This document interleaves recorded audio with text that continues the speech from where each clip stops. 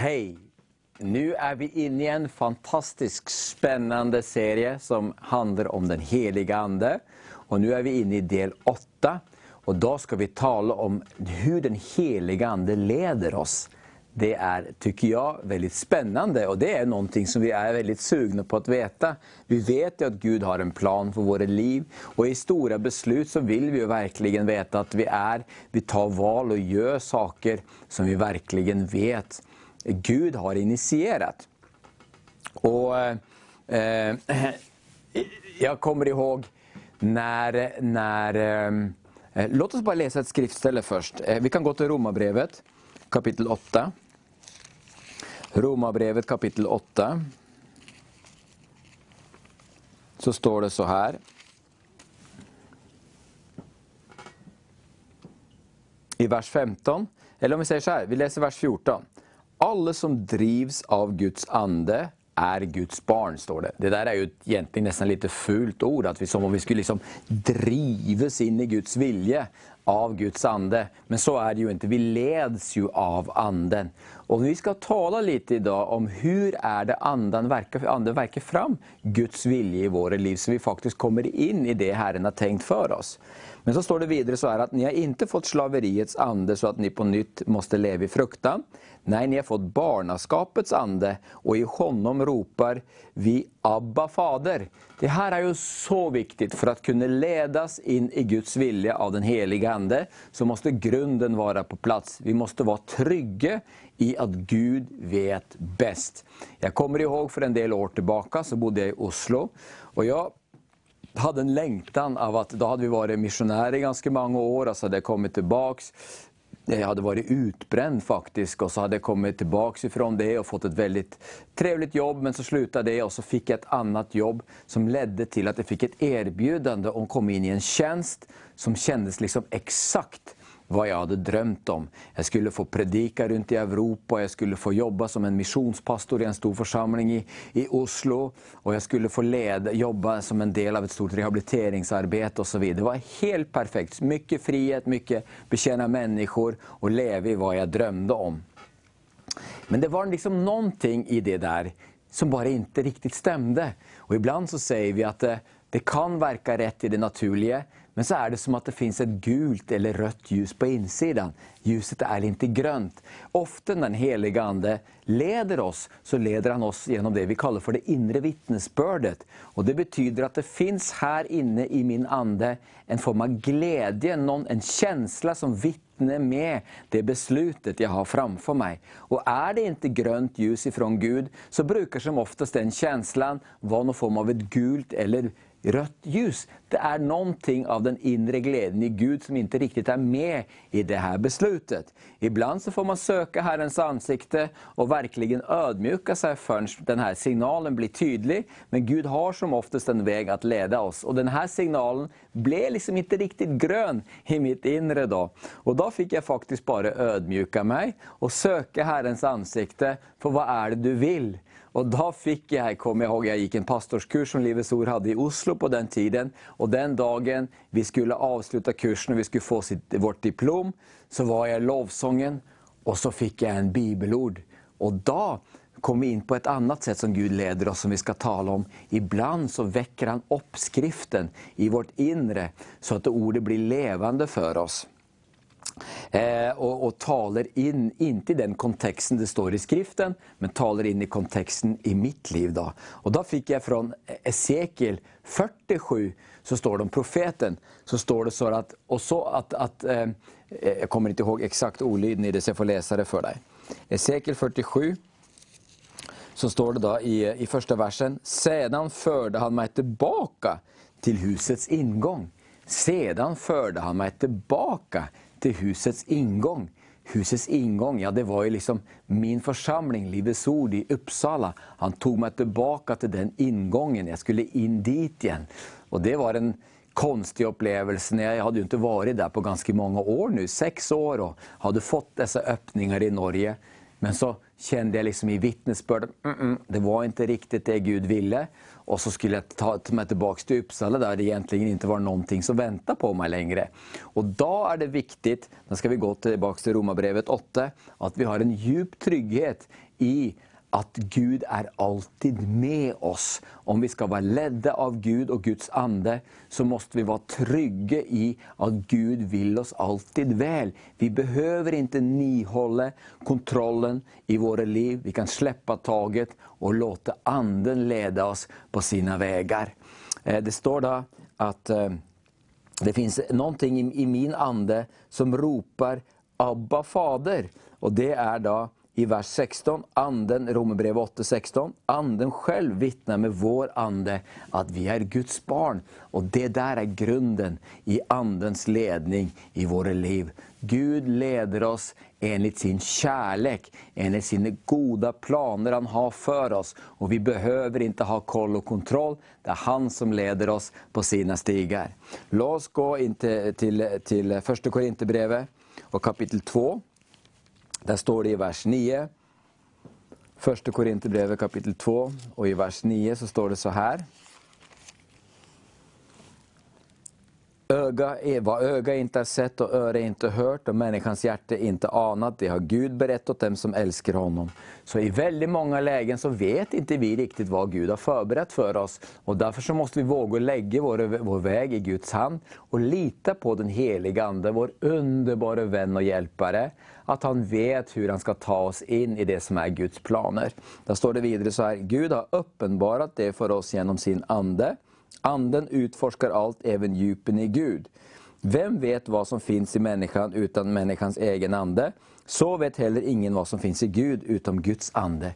Guds ande har kontakt med djupen i Fadern. Exakt vilken plan och vilja han har för hela mänskligheten, hela skapelsen. Men även för dig och mig. Och även om inte du och jag har kartan klar, så bor den kartan i Gud. Och Guds ande, han vet exakt hur han ska leda oss steg för steg in på den vägen.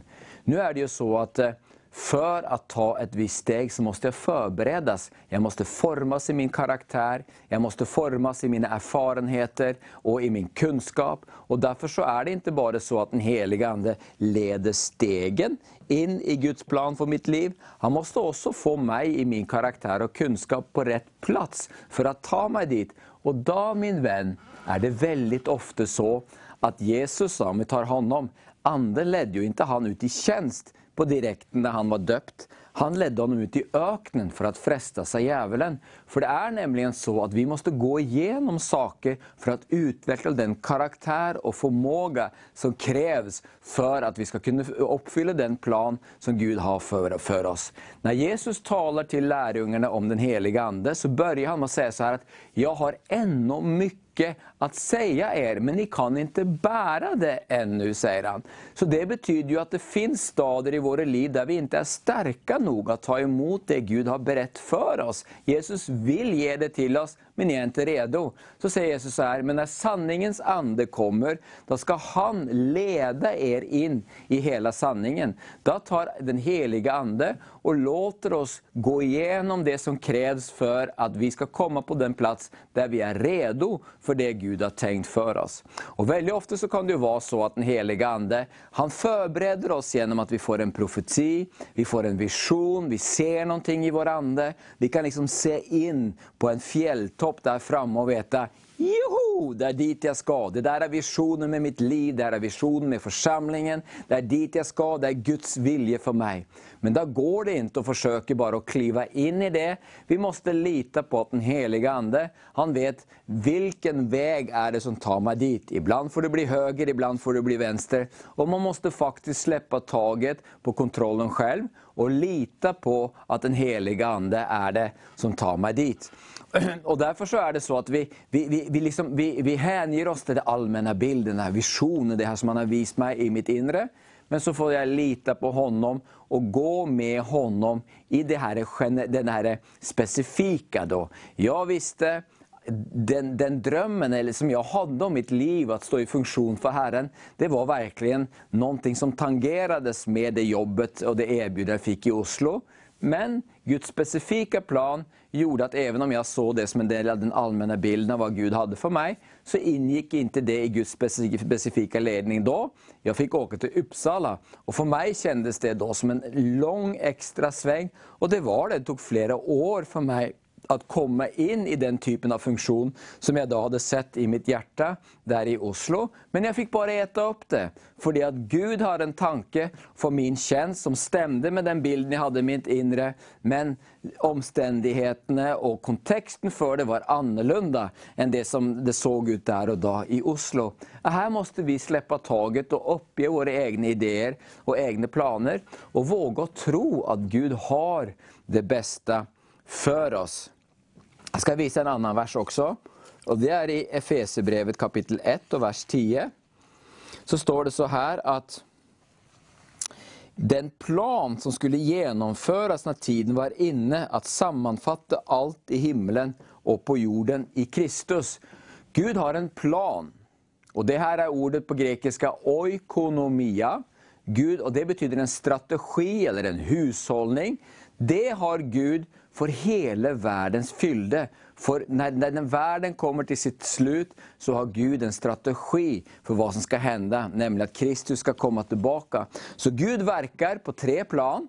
Han verkar i historien med hela skapelsen, mänskligheten, hela sin skapelse för att ta den fram till mötet med Kristus. Och då är det såklart ett stort syfte, det är att allt som är sagt i skriften ska fullbyrdas och världen ska vara redo att möta Kristus. Så många människor som möjligt ska kunna ta emot honom så skörden kan komma upp till himlen. Vi är här för att befolka himlen och avfolka helvetet. Det är den viktigaste orsaken till varför vi finns här. Så där verkar Gud i historien för att väcka upp mänskligheten, upprätthålla hela skapelsen och förbereda för Jesu komme. Sen så verkar han i församlingen. Församlingen ska upprättas till sin fullhet till att bli den bruden som brudgommen kan möta. Och det är en församling som har sett i funktion, som har blivit det den ska vara. Som kan bringa Kristus till världen och ta in skörden innan Jesus kommer tillbaka. Och där min vän, där kommer du och jag. Den heliga ande är själva administratorn av allt det. Det är han som verkar i historien, verkar i församlingen. När Jesus säger att jag ska bygga min församling så är det den heliga ande på Jesu vägnar som bygger hans församling. Han ska ta av det som är mitt och han ska ge det till er, säger Jesus. Och så verkar han i dig. Och du min vän, du är född i denna delen av historien, i den delen av världen du är, med den gåvosammansättning du har, för att du fyller en plats i Guds mikroplaner såväl som makroplaner. Och det säger ju oss att vi har ju ingen aning. Inte har det kommit upp i någon människas hjärta, eller i någons, inget öga sett, inget öra hört, inget det Gud har tänkt för dem som älskar honom. Han tar ju mig, som är bara en absolut liten bricka i hela världshistorien, och placerar mig med en funktion i hans stora, enormt avancerade strategi. Och så blir jag som ett litet kogghjul i ett enormt maskineri. Och för att jag inte är motstridig, men för att jag är ödmjuk och låter honom använda mina gåvor, så kuggar jag in i de andra hjulen och så bidrar jag till den utvecklingen som Gud har för hela skapelsen. Den här hushållningen som pågår fram till tidens fyllde när Kristus kommer tillbaka. Jag tycker det är ett fantastiskt perspektiv. Då kan jag luta mig in emot den heliga ande. Och så kan jag veta att du, heliga ande, du har kontrollen. Jag behöver inte ha kontrollen, jag ska inte ha kontrollen, jag vill inte ha kontrollen. Jag litar på dig, att det du vet och den kartan du ser, du tar mig till den platsen där jag kan komma in i den roll och funktion som jag har, eller som du har för mig. Jag älskar Psaltaren 139. Låt oss läsa den, Psaltaren 139. Så står det så här.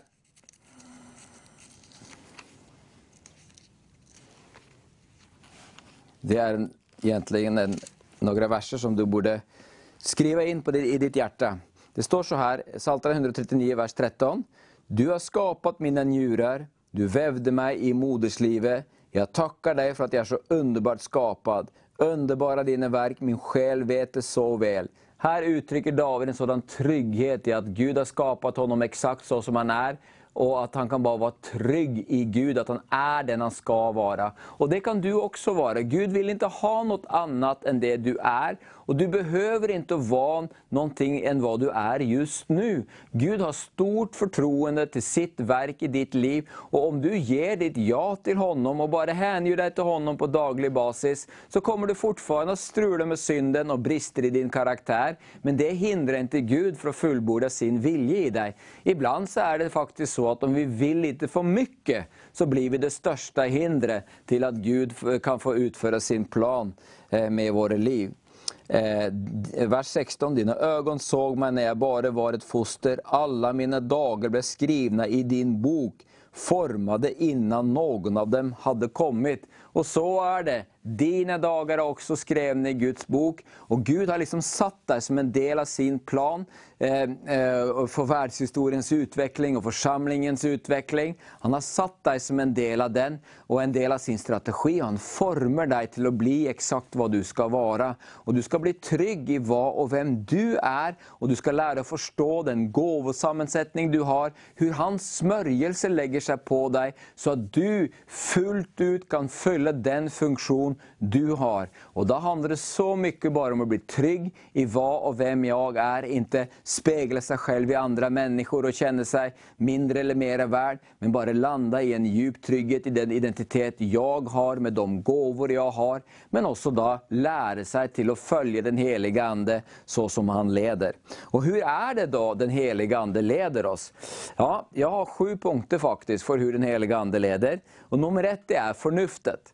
Gud har gett oss en själ, han har gett oss en förmåga att tänka, att samla in kunskap, att vara rationell och ta beslut utifrån förnuftet. Är det så att han tycker att de besluten inte riktigt håller, så kan han hjälpa genom att sätta på en gul eller röd lampa i vårt inre. Men väldigt ofta så tar vi bara beslut utifrån att vi gör våra analyser, vi gör vårt jobb, vi studerar och vi lär oss, vi ställer frågor, vi rådför oss med andra människor och vi utvecklar då det som behövs för att kunna ta så kompetenta beslut som möjligt. Så vi ska inte liksom åsidosätta vår logiska förmåga och vårt eget förnuft. Sen så är det då rådgivning. Jag älskar att kunna samtala med duktiga människor. Och väldigt ofta inför beslut så vill jag ta ett telefonsamtal eller förhöra mig med människor runt mig som har goda perspektiv att förmedla in i mina beslut. Väldigt ofta så kan ett beslut inte vara riktigt moget än, och då är det bra att ta ett tillfälle, prata. Och där har jag en trygghet efter alla dessa år, att man kan våga gå processen och inte bli stressad om man inte har riktigt landat. Då beslutar man sig för att det går åt det här hållet, och så får vi se hur anden kommer in och leder mig i det. Känner jag ingenting, för så säger skriften i Jesajas kapitel 30, så står det ju att om du går till höger eller vänster ska du höra en röst bakom dig som säger att här är vägen, gå på den. Och då ska du inte stå stilla och bara hoppas på ett tilltal som du kan börja gå på. Då kan det ibland vara bäst att själv använda sitt förnuft, rådgivning och gå i en viss riktning. Och så skulle det visa sig då att man går fel, snett åt något håll, så kommer rösten att leda en. Men är man en otrygg människa så kan man då bli ängslig för att ta felaktiga val. Och så genereras en massa stress, och i den stressen är det omöjligt att höra Gud. Men istället så kan man lugna ner sig och så kan man förlita sig på att Gud är med sig och bara tränga sig in i en trygghet i Herren. Och så tar man dessa steg framåt och litar på att om jag inte hör någonting så är allt bra. Och skulle det visa sig att jag har tagit felaktigt steg, ja, så kommer det signaler på något sätt från den heliga ande som hjälper mig rätt i beslutet. Kunskap. Förnuftet är ju då den förmågan att tänka rationellt. Kunskap är ju studerandet. Att man lär sig saker om livet, om tillvaron, om ekonomi, om äktenskap. Du vet, det är mycket man kan lära sig bara att studera hur man och kvinna fungerar, hur du kan bygga goda äktenskap, om barnuppfostran, om ditt jobb och så vidare och så vidare. Vi kan studera olika ämnen och på det sätt fördjupa vår förstånd och ta kvalitativa och bra beslut. Sen så har vi det som jag kallar för logos, och det är ju skriften. När man studerar skriften så får man faktiskt många svar. Jag ska läsa andra Timoteus kapitel 3. Så står det så här. I vers 15 och 16. Och du känner från barndomen i heliga skrifterna så kan göra dig vis så att du blir frälst genom tron på Kristus Jesus. Hela skriften är utandad av Gud och nyttig till undervisning, tillrättavisning, upprättelse och fostran i rättfärdighet så att Guds människan blir fullt färdig, väl rustad för varje god gärning.